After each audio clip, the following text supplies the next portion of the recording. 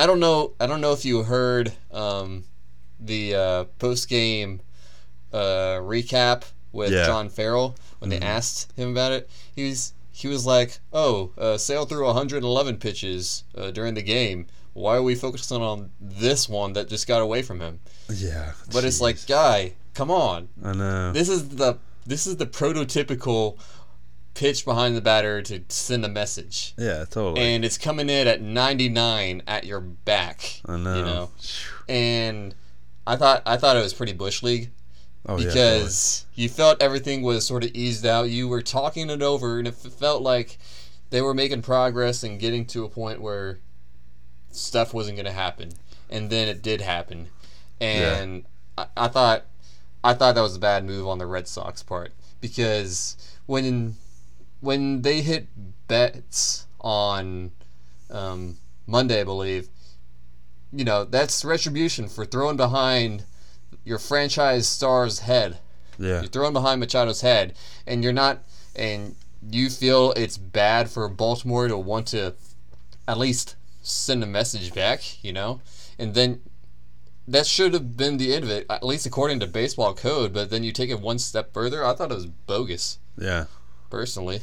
Yeah, totally. I mean, like, they obviously still think Manny Machado slid into Dustin Pedroia on purpose because that's the guy they threw. Do you think so?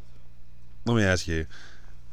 You think they would have done if Adam Jones slid into Pedroia's leg and kind of did like everything like, hey, one intentional, blah blah blah.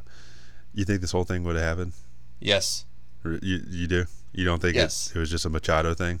No, not a Okay. Machado thing. No, I think it's more just a baseball thing Okay. in general because you never want to see your face of the franchise go down, Mm-hmm. like Pedroia did. Yeah.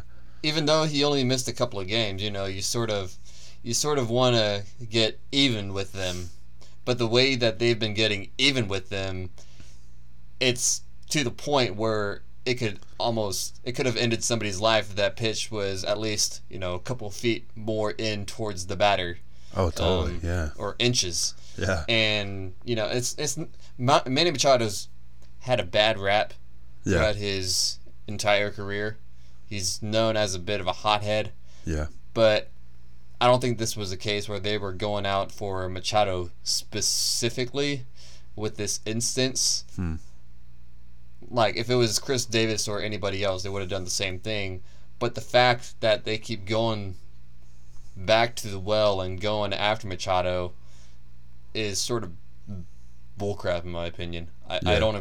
I don't appreciate that at all because it's getting to the point where Machado, he may take a bat out to the mound and take out your pitcher. Well, that's kind of what he said in his his tirade the other night too. He's like, if the pitcher throws at me, he doesn't get suspended, but I just as able to, go out to the mound with my bat and I can crush somebody, and I'll get suspended for a year. But a pitcher throws at my head and doesn't, nothing happens. That's not right. I agree. Yeah. I mean, I agree. you got to defend yourself at some point. Mm-hmm. If you're going to keep trying to pester a bulldog or pester like I don't want to use pit bull because pit bulls get a bad rep, but like a wild bear, if you keep poking a bear when it's trying to sleep, bear's going to attack. Yeah. Yeah. And True. you know, that's the same thing with almost anybody else. If you keep throwing at them, they're going to take matters into their own hands if nobody else is going to stop them from throwing at him. Yeah. I mean, like, to be honest, I don't like Machado. I like him as a ball player. I don't like him as a guy, really. But I am impressed of his patience, kind of. Like, this is a guy that threw a bat at Josh Donaldson after he struck out because Donaldson tagged him too hard. I am pretty impressed how much Machado's grown a little bit. Because A little bit. a little bit. Because I think 2 years ago this guy would have ran to the mound. I mean, he's being bullied right now, basically. He's being thrown at like a ton. So I am pretty impressed how, I think Buck Showalter's kind of like preached that too. Like, hey, we're gonna take the high road. We're gonna take the high road. But yeah, I mean, like, shoot, if I was him too, I'd be mad. I mean, they can seriously hurt somebody, just by throwing that hard.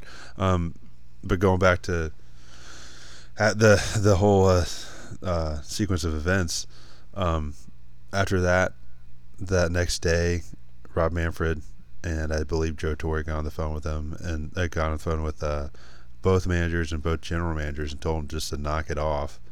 And if it continues, there's going to be repercussions. And so they had told the umpires, like, if this happens again, your discretion, you can throw them out if you want, blah blah blah. And so that next night is the next night, right? Yeah, Wednesday. Yeah, Kevin Gossman's throwing in the second inning. He I think it was a 1-2 pitch. No, maybe it's 0-0. I don't know. It was first pitch of the at bat. Yeah, first pitch of the bat. He throws, and which was obviously a curveball. You could see the spin, you could see the finish, all that stuff, and then the radar gun said 77 miles an hour. Gets away from him, hits Xander Bogaerts like in the butt or something like that. And then Sam Holbrook just comes out, and from what I heard, Kevin Gossman, after he threw it and hit him, he was like kind of running to the plate yelling curveball. It was curveball, and then Sam Holbrook tossed him. And then Caleb Joseph was like, so ticked off. Gossman was ticked off. Showalter was ticked off. I mean, what would you think of that? What do you think of Sam Holbrook throwing out Kevin Gossman after a missed curveball in the second inning? I thought it displayed a lack of feel for the game. Yeah. And for me personally, it seems like Holbrook was more tuned into what could happen with, like a sequence of events, hit by pitch, and with the past history of hit by pitches or whatever, you feel that this was a message, right? And rather than understanding, what did you see? Did you see fastball? Did you see curveball? What was the situation? What's the count? All that sort of stuff. Mm-hmm. And for me, that displays a lack of feel for the game. You're going more based off of emotion and your personal feelings towards the occasion, rather than using reason to dictate your decision. Right. And for me, that was umpiring is a tough job, especially if you want to contain bench clearing brawls, because bench clearing brawls can cause a lot more damage. Yeah. But that occasion by itself, I didn't agree with, just because of the situation and the result of the pitch that ended up hitting the batter. Like you said, it was a curveball.